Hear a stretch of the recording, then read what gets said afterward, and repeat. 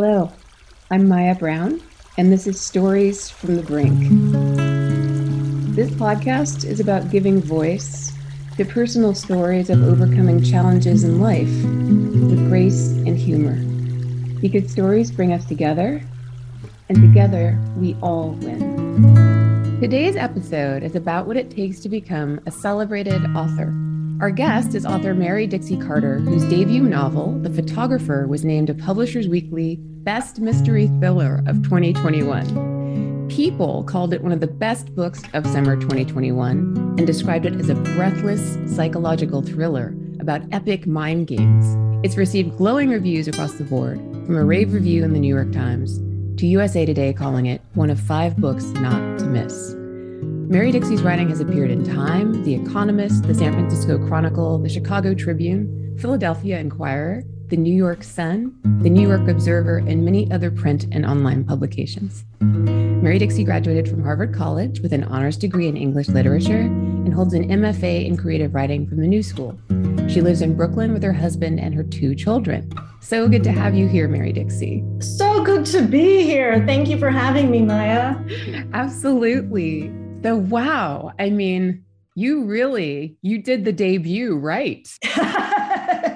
Congratulations. Wow. How does that feel? It's wonderful. I mean, it's really a thrill. It's really, really exciting and really a thrill. And it was a lot of work to get to that point. And I am completely grateful, and I do not take it for granted for 1 second. Like, I am just extremely grateful that the book was published, that I'm working with such wonderful people, and that they've been so supportive of the book. All of it I'm grateful for. Well, that's a wonderful thing, and it's important. Before you were working on this book and with this group of people, and you've been a writer for a long time, how did you find the people that you're with now? Kind of what happened in your writing career that led you to the right group of people to support you? I wrote a book before this one. It was called Sparkles as It Burns. I got an agent. We sent it out. People said very nice things about the book, and no one wanted to publish it. So that was terribly disappointing. I did go back to the book, and was thinking, I'll work through this and I'll fix this and I'll do that. And, if I revise it appropriately, something will happen, someone will publish it. So I didn't just abandon it immediately. I sort of kept at that book.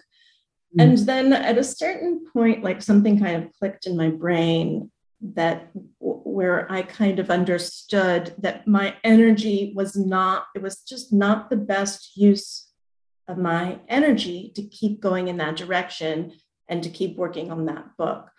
And I started a new book. I started The Photographer.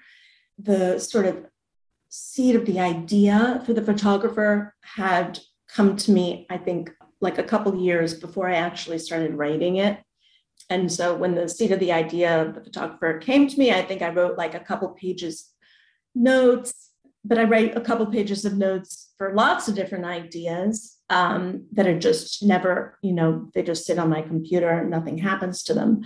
But so I had written a couple pages of notes about this concept, this basic concept about the photographer and the family. And it was the concept came to me when I hired a photographer to take pictures of my own 2 children. And the pictures came back and the children's eyes were cobalt blue. And the pictures were beautiful, but the children's eyes were not their real color. And I said to the photographer, I'd like for the children's eyes to be their real color. And she said, there is no real color. And that was wow,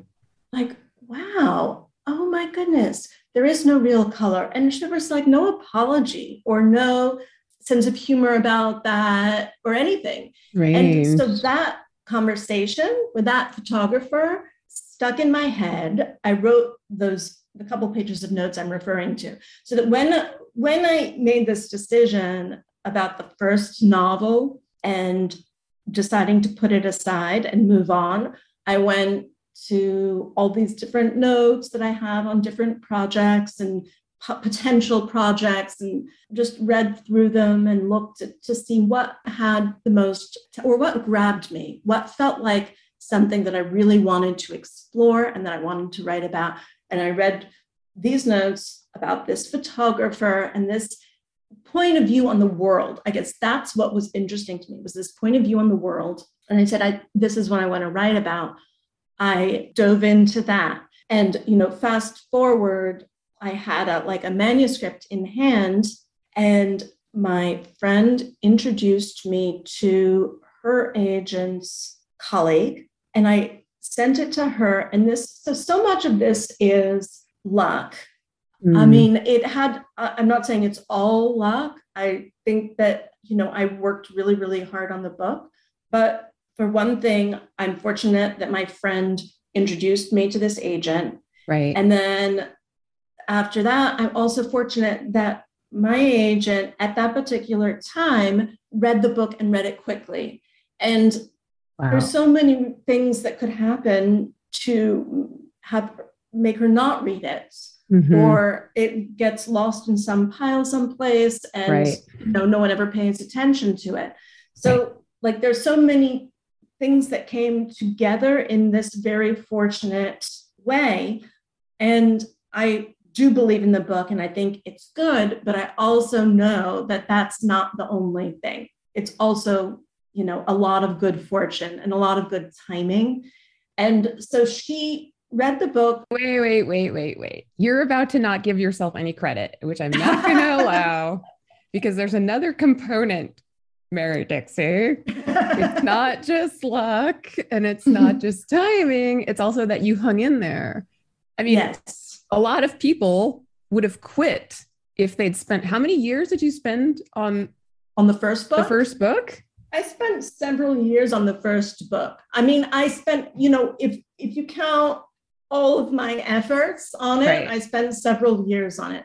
I started writing the first book when I was pregnant with my daughter. Oh. And then I had a very rough draft, but it wasn't ready to show anyone. And so, I spent a few years on that first book. So yes, you are totally right.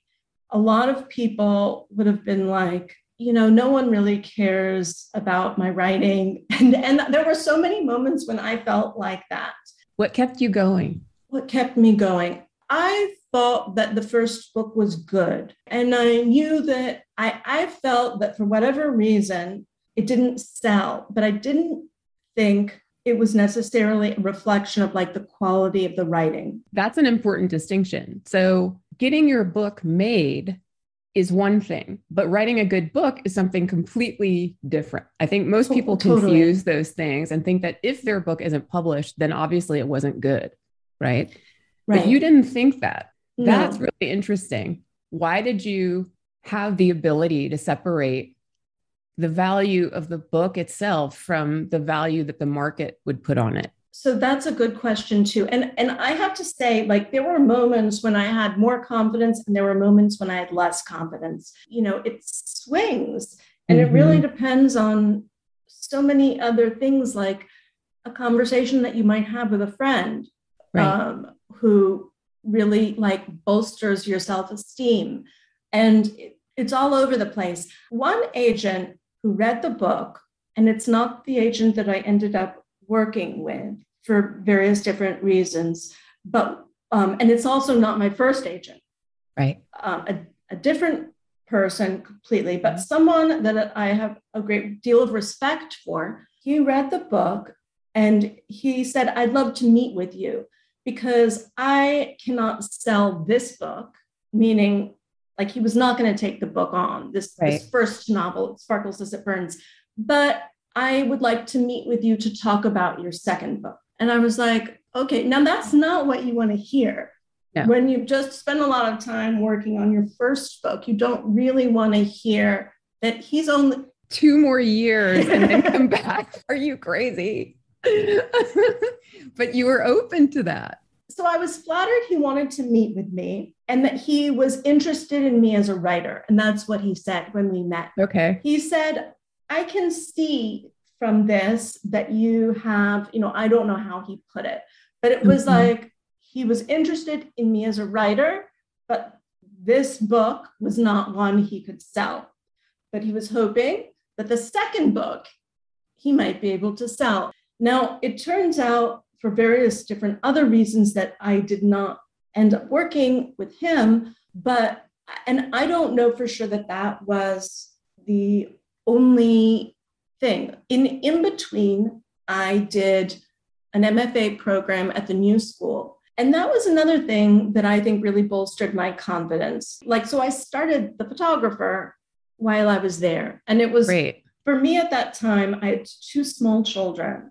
So in one way, it was ridiculous, I'm doing an MFA program with 2 small children. But I also knew that otherwise I would not prioritize writing this book. And that, I knew about myself, when there was a situation where I either had to do something for one of the children or I would work on the book, I knew that that would be very hard for me. So if I had this structure of the MFA program and I've committed to it, I have to show up. I have to write X number of pages. I have to it's a structure that I can kind of rely on as this is what I have to do. And at these times, I won't be with my children. And that for me as a mother of 2 little kids was very, very helpful. And then also a couple of the professors there were extremely encouraging about the photographer. But the thing was, when I left that program, and the hard thing was writing the rest of it, because now I did not have any structure. And then I also had, I imagine a lot of writers feel this way, no one cares. No one cares if I write this book. I'm not accountable to anyone and no one's waiting for it. Right. And it doesn't matter to anyone except to me. And that's really hard. That's tough for a writer to get over that. But did you believe that? Did you believe that it didn't matter to anyone except you? Sort of. I mean, I think that once the book is finished and once, other people are on my team, so to speak, then it changes rapidly. But in that moment, before I have an agent, before I sold the book, before I have anything, no one's waiting with bated breath to see my novel when it's done. No one, it's not going to make a difference in anyone else's life. But it mattered to you. It mattered to me. Yes, it mattered to me because I really felt like I felt like I can do this. I believe I can do this if I put my mind to it. And I still thought the first book was good, even though it wasn't saleable for whatever reason. And I also, looking back at it now, I kind of understand that it would have maybe a smaller reach than, even if it were published, than the photographer perhaps. But so what I would say to myself is I created false deadlines, false reasons. They're not really false, but I created out of nothing a reason that I had to finish by this date. Great. And how did you decide on the date? So one agent had said to me, I would love to see the manuscript when it's done. But in a very casual way. And so I exaggerated that in my head. And I was like, okay, the manuscript needs to be done by blank, or he's going to forget about it. He's not going to care anymore. Now he's interested. Now's when I need to jump on this. Years pass and he doesn't hear from me, then his interest will no longer be there. So whether that's true or not, who's to say? Maybe it's true that you need to jump on that kind of thing quickly, but it's also like it's what I needed to tell myself in order to make myself finish. So you used your own storytelling skill on yourself.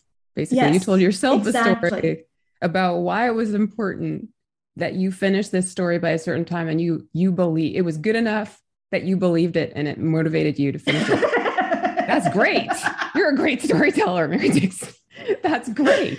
That's awesome. Yeah, I convinced myself that was true. That if I didn't do it by this time, that the opportunity would go away in some fashion. Right. And so maybe I didn't totally make that date completely, but I came close to it.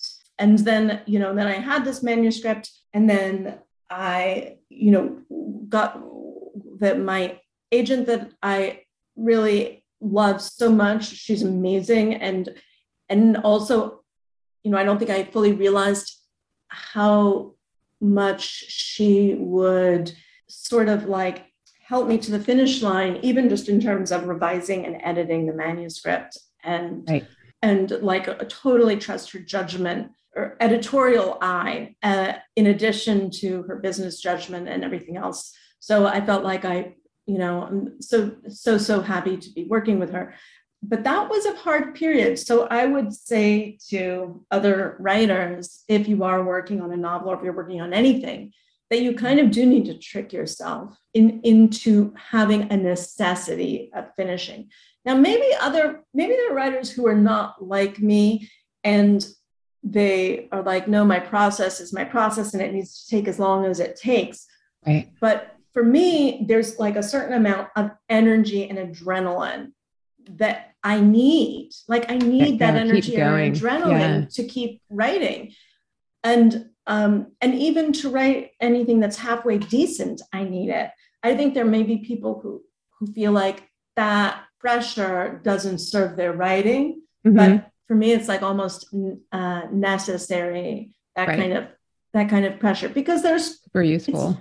It's hard. It's hard. There's a million other things that when you sit down to write, there's like 5,000 million things that you could be doing instead of writing. And then when you sit down to write and nothing comes to you, then you're then you could find a million things, ways to procrastinate and waste online your time. Shopping.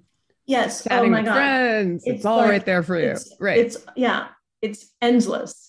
And it does feel like climbing this mountain, and it's like it's interminable, step by step by step by step. And it's like trying to get all the way to the top is really challenging. Yeah, but you've mentioned a couple of times, you built a team of people that supported you. So who are the people on your team? I know you have your agent, right? But who else did you have an editor that you were working with as well? So my agent and I worked on the manuscript. Right.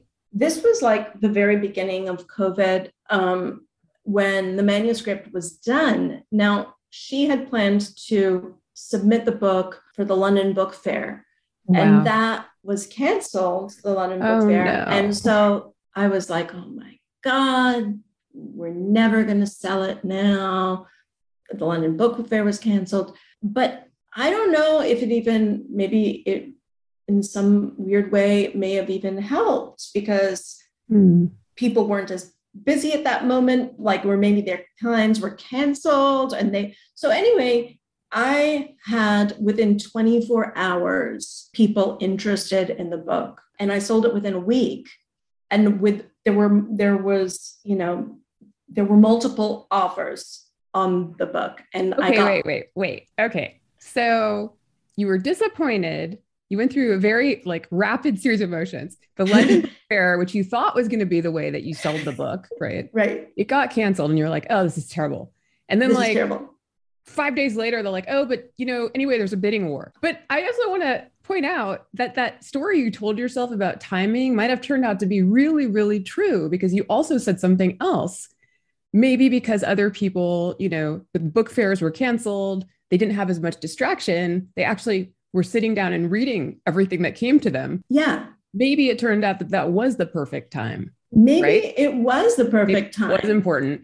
Right. So Yeah, totally. Like, so you don't know. There, you it don't know. could be that that was the perfect time, that I needed to send it to out to my agent on that particular day. Right. Otherwise, the following day she was going to the Bahamas, or Who whatever. knows? Like, who Who knows knows? what could have happened differently. I also just credit my agent because I think her strategy and the way she thought about this and the way she handled it, even when the London Book Fair was canceled, like she didn't really miss a beat. She was like, okay, well, this is what we're doing. It's like, we're going to take this detour now instead That's of great. doing it that way. Great. And she didn't share with me like all the blow by blow of her thought process of how she was doing this. But I do know that she talked about like momentum, and I was away and the first offer came in, and and so this was right at the beginning of COVID. So right. It wasn't like every single meeting was canceled yet. So I was away, and when the first offer came in, I said, well, I'll be back in 2 days. Can I, because she was saying, I'd like for you to talk to so-and-so on the phone. Right. And I said, could I meet them in person? I'll be back in 2 days. Right, and she was like, no, I don't think we should wait 2 days. I think we should like move on this. Like you want people to feel like if they don't do something quickly, it's going to be gone, or you know what I mean? You want to feel that urgency. So she didn't want to just sit around for 2 days. She wanted to move on it quickly. And then I got a 2-book deal. The bid the offer that I ended up taking, I'm so thrilled with. I am working with Minotaur Books, St. Martin's Press. Great. My editor is Catherine Richards, who's incredible. And so now I'm working with her and with all of them again on my second book. Oh, wow. Congratulations. Yeah. Have you already started on your second book? I have started on my second book. Wow. I don't have too much to report on my second book, except that the deadline's approaching. Speaking of deadlines. The deadline that you gave yourself, or the deadline that Catherine the deadline that they gave me. Now this is a real deadline. Right. But you have practice with this because you went through the process with yourself. Yes, before, exactly. Right? Okay, exactly. So this is good. Okay. So, yes, it's the deadline that they gave me. So it's like a much stronger deadline. And yes, I'm working away. Trying to push forward to get this draft done. Do you feel like writing this book? Do you feel like it's getting easier? Like the first book? No, it's not easier. No, it's always the same mountain. It's not easier. There may be a few things that are easier, just more like technical things that I know how to handle better than I did. Okay. But no, it's not really easier.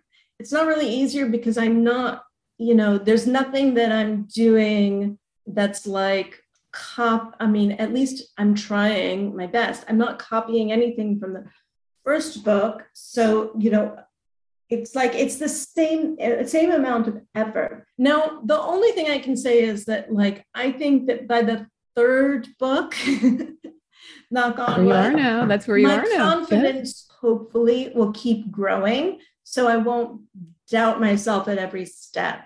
I'm still I still don't have like such confidence that like, I'm like, oh, I'm sure this is going to be great. I in the back of my mind, I'm like, what if that's the only good book that I can write and I can't write another good book? Oh my gosh. How often does that come up? Is that like a daily like thought that goes through your head? And then you're like, I'm sort of joking, but I'm sort of not, because I think every writer must feel like, well, I did it before, but that doesn't necessarily mean I can do it again. Right. I mean, there is that voice, but there's another voice, which is like, yes, I can do it again. I did it before, I can do it again. The difference now is that there is a real-time pressure as opposed to my own fabricated one. And the fabricated time pressure that came after spending quite a bit of time percolating my concept. So by the time I wrote it, I'd actually been thinking about it for quite some time, whereas this is different. When you say quite some time, just for people who haven't gone through this process, what kind of time are we talking about that you're like thinking about these ideas? How many, is this like years or months or? So the photographer idea, I think I came up with the idea like 2 years before I started writing it. Wow. But I wasn't like working on it actively. Right. I just came up with that concept. I think maybe, it may be 2 years before I actually started writing it. So you said a little bit about like the inspiration for the photographer, but for the unlucky few who have not read it, without creating a spoiler, could you just give us a little bit of an idea of what the world is in the book? What's it about? Delta Dawn is the photographer. She takes pictures of wealthy New Yorkers and their children. And at the opening of the book, she goes to the home of the Straub family to photograph Amelia and Fritz's daughter's birthday party. Their daughter's 11 years old. And she falls in love with this family and she becomes obsessed with this family. And the book is the story of her trying to insinuate herself into the family. I think I'm really interested in, or someone who feels they have an outsider status. And so this woman, Delta Dawn, she feels as though she's an outsider. She feels as though she's not as educated. She's not polished. She's not glamorous. She doesn't have everything that the Straub family has. And she wants to be a part of them and she wants to be them, like both at the same time. But Mary Dixie, you're not an outsider. Where do you get this from? Where do you get this from? Where do you get this from? I'm reading this book and I'm thinking, because I know you, I'm thinking, how in the world did you come up with this person? And also, she's kind of crazy. And the thing that really struck me, again, hopefully not to spoil the book for anyone, the thing that really struck me, I don't read a lot of thrillers. In general, I'm more of a, I like to read happy fiction, but the thing that struck me was how calm the character was and how at ease she seemed with things that she was doing that were really crazy. How did you get inside the mind of someone like that, being the person that you are? Well, there's one answer I could give you, which is that I have an acting background, and that's good. Translates in some ways to this, which is like throw yourself into this person's head and body and like really find what this person would do and like allow that voice to take over and don't like impose your own idea of what is appropriate onto this other person. But I can also say that I know that she's crazy, Delta Dawn, but I hope that readers have some compassion for her. Yeah. I have some compassion for her. I hope that readers do too. And there is something in her that I believe that maybe everyone has a tiny, tiny bit of it. And it's this feeling like I don't really belong. I am a fraud or imposter syndrome. I'm an imposter syndrome. Yeah. I don't really belong to this, or I'm looking in at this situation and I'm not exactly a part of it. I am not fully a part of the center of it. And I think I have felt that way in my life. And it isn't necessarily external circumstances that always dictate it. Like in Delta Dawn's case, it's a socioeconomic thing that drives it largely. She feels like she doesn't have the affluence, she doesn't have the education.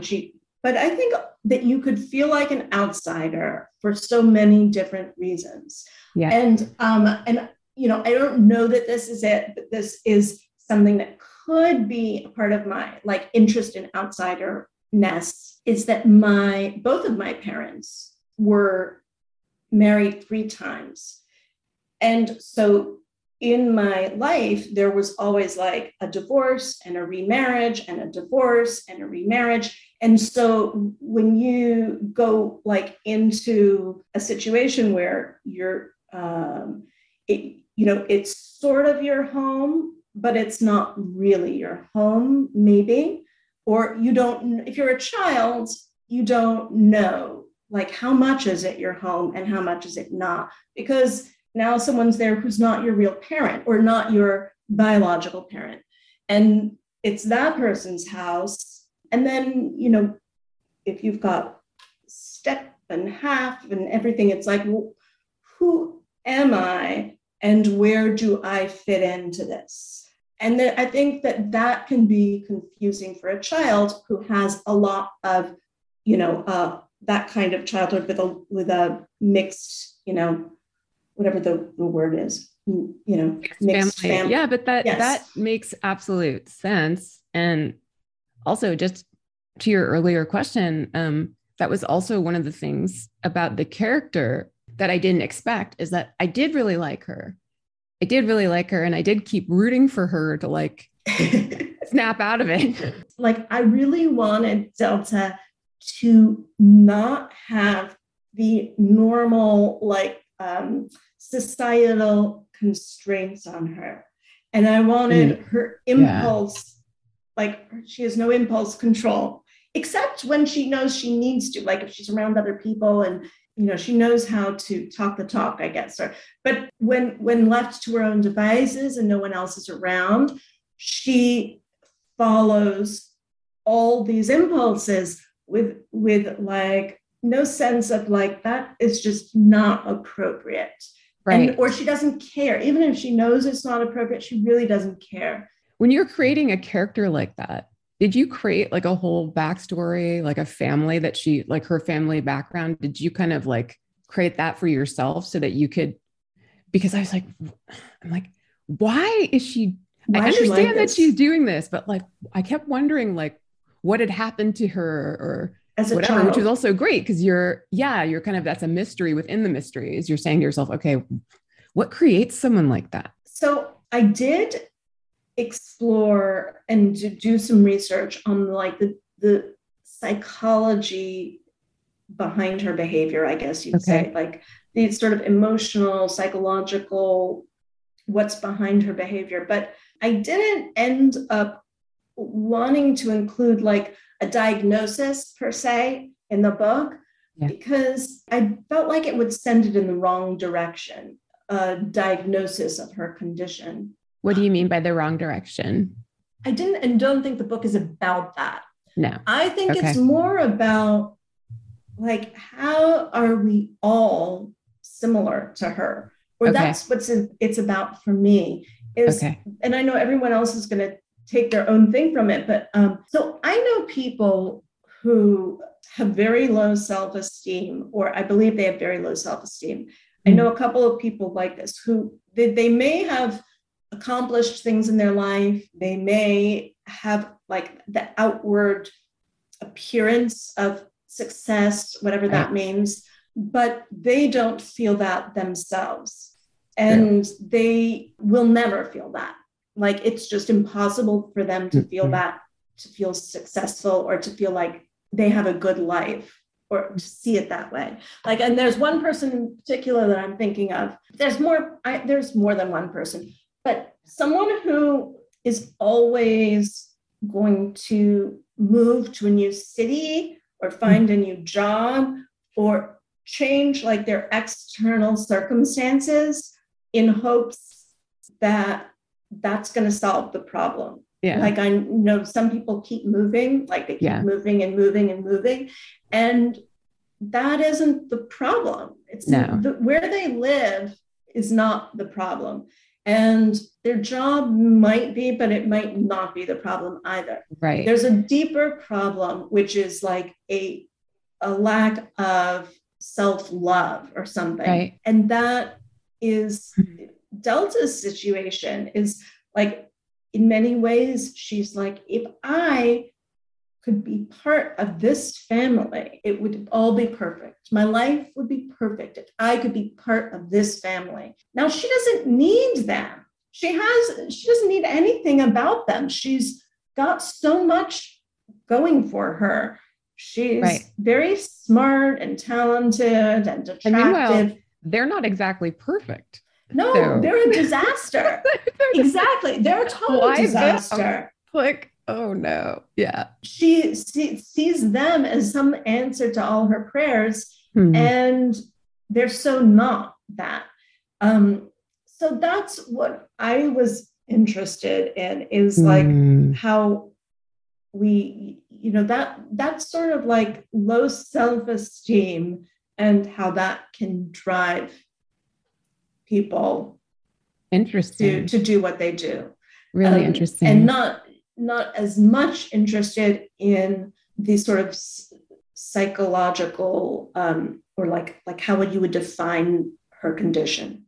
Interesting. So you went on a whole journey with Delta Dawn, right? And you wrote this book with her. How do you say goodbye to a character like that you've been spending so much time with? How do you not think about that person anymore? You got to know her pretty well. You do get to know her pretty well. It's not like a super happy time being in her head. No. So as much as I say, I hope everyone has compassion for her, I do. But being in her head, though at times I amused myself when I was writing her, some of the stuff that she did, but it's also pretty dark. Yeah. Or at least that's the place I would go to when I was in her head, was like a pretty dark place of self-loathing, I think.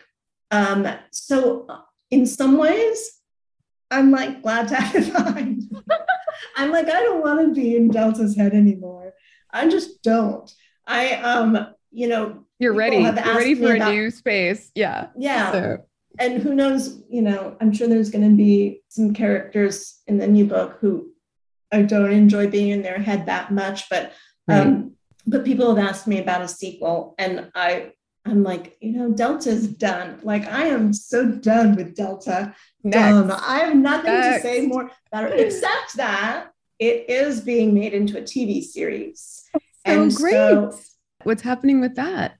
So knock on wood, it's I'm still not, it hasn't been formally announced, so I'm still not really supposed to talk about it in any specific way, except I can say that it's in the works. Wonderful. So there is a side of me that's let's see what they do. What? Yeah, who knows? Who knows? So that's super very exciting. Cool. And also the paperback of The Photographer comes out in August. Perfect. So that's fun too. So for an author, so you did a lot of publicity and a lot of work around the initial release. Yeah. What happens with the paperback? Do you go on another tour? Are you going to go on a tour? How does that work? Well, first I should just say, in the age of COVID, nothing is the same as it used to be. But my initial book tour was a virtual book tour in, a lot of bookstores. I did events that were virtual. And, thank God that that's a possibility. As the summer wore on and as it was safer, I did some in-person events. And then also with my husband and kids, we rented an RV and we drove across the country, and I went to tons of bookstores.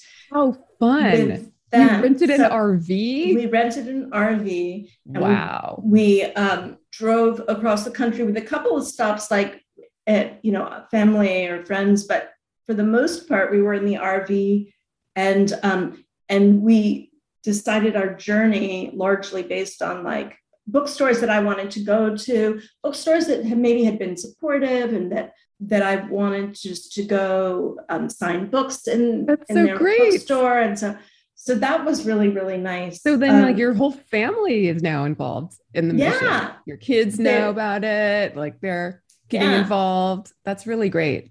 So do your children ask you about the new story that you're working on? Are they curious? Yes, they do ask me about it, and I don't talk about it. You won't tell them? Here's the thing about talking about a book that you're working on, especially in the early stages, is it's like, this may be, I don't know, this may sound really annoying, but I do think that some of your energy and intensity kind of is like diffused, because like it's in your head and your outlet is the text on the page. Right. And but if your outlet becomes, your kids or your friend or whatever, and you're talking about it, some of that, whatever's building up in your head, that like you might be like, yeah, I know what like all these ideas that might be churning. You sit down with the computer, and in an ideal world, not that this happens all the time, but occasionally you're like, I know, what I need to write, but you might not have as much sort of drive or energy or sort of intention if you've been talking about it a lot. Now, that, I don't know if that sounds like BS. No, I told my husband that, and he kind of rolled his eyes a little bit. He was like, but no, I think that that's true with anything creative, that there's like this, I don't know what to call it, some kind of energy that does dissipate especially in the beginning.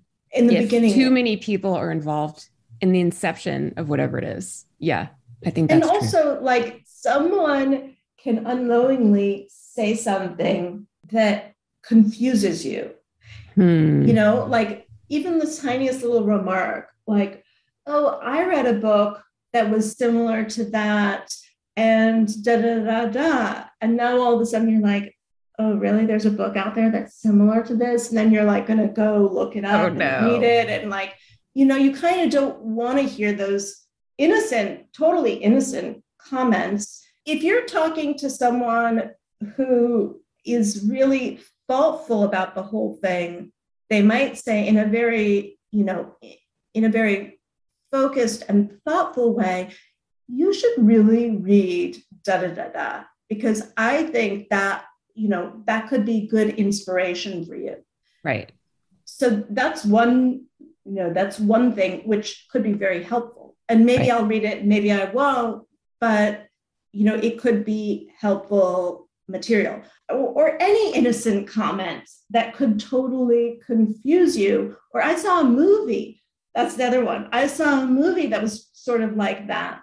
And now you're like, oh God, do I need to go look up that movie? Oh no, you don't have time for that. Yeah, you don't have time for that. And also it's not like, maybe it doesn't serve you. No. Like maybe there's it's vaguely similar to that movie, but maybe you shouldn't even watch the movie because maybe it would just like get in your head and confuse you.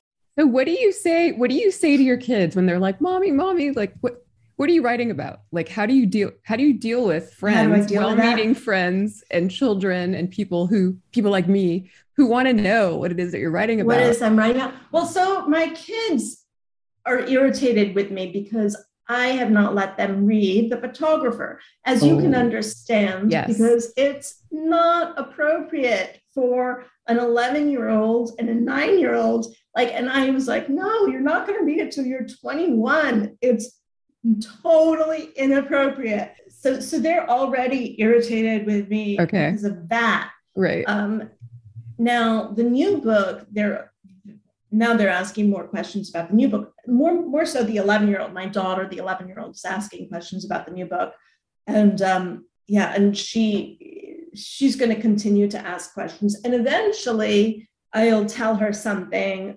But then also it doesn't, like when I tell her the story, it doesn't sound like, she's like, well, why is that so bad? Why can't I read it? It sounds like I should be able to read it. I mean, I read this book or I saw this movie, but so I'm not able to explain the ways in which it's really, really inappropriate because, on the surface, it's about a photographer who takes pictures of a family.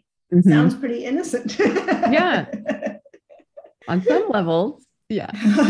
That's an interesting balance.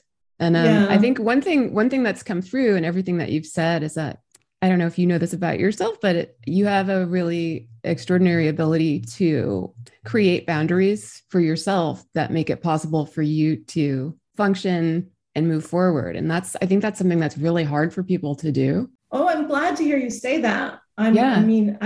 I hope that's true. I really hope that's true. No, but it's obviously true. I mean, if your kid is asking you every day, as we know, young people can be very, very persistent. And somehow you guys are not killing each other and still they haven't read the book, then you're some kind of a genius, because that is, what do you do with that? It's like, yeah, it's definitely a challenge. And the other thing is like when I did in-person events, the children, for the most part, I made sure that they did not attend the in-person events. They would go into a bookstore with me if I was just signing books. Okay. But the in-person events often would include my reading passages from the book, right, and then sometimes include questions from the audience that, would really touch on some of the darker themes. Yeah. And like things that I knew I would feel self-conscious if I had to answer the question in front of the children. And perhaps my answer wouldn't be as good, because I would sort of like tame it down or dilute it. And then the passages that I would choose to read from the book, I usually choose to read like one of the racier passages from the book. Sure. I don't know if racy is the right word, but one of the more provocative passages from the book. Because for one thing, people are like, even if they're like, weirded out, they're interested. And maybe if they have not read the book and have not bought it, maybe they will. And that's the whole point, is to try to get people to buy the book. So, but that racy / provocative passage, if I knew my kids were listening, I wouldn't read it. And I just wouldn't. I would be too weirded out to read it. So I would choose a different reading. And, maybe that would be fine, but I would tame everything down and take it down a notch, probably. Well, I look forward to seeing how that develops as you become more well-known as an author, and also as your children become more adept at finding information, teenagers, YouTube, mommy's on TV. What are you going to do? Yeah. So that'll be really interesting. Oh my God. To see that, because, I have a feeling I'm really looking forward to the next book, and I'm sure that many of your readers are. So, oh, thank you so much. Yeah, I'm really looking forward. The way that you drew the characters and talking to you today, I understand so much better why the characters were so compelling. Just the way that you think about them. Oh, thank you. Very, very, very, very interesting and fun to read. Oh, so. Thank you so much. Thank you all for joining the conversation today. Remember, stay present and share your story. Stories bring us together, and together we all win. Stories from the Brink is produced by Billy Robinson, hosted by me, Maya Browne, music by Octopus Kid.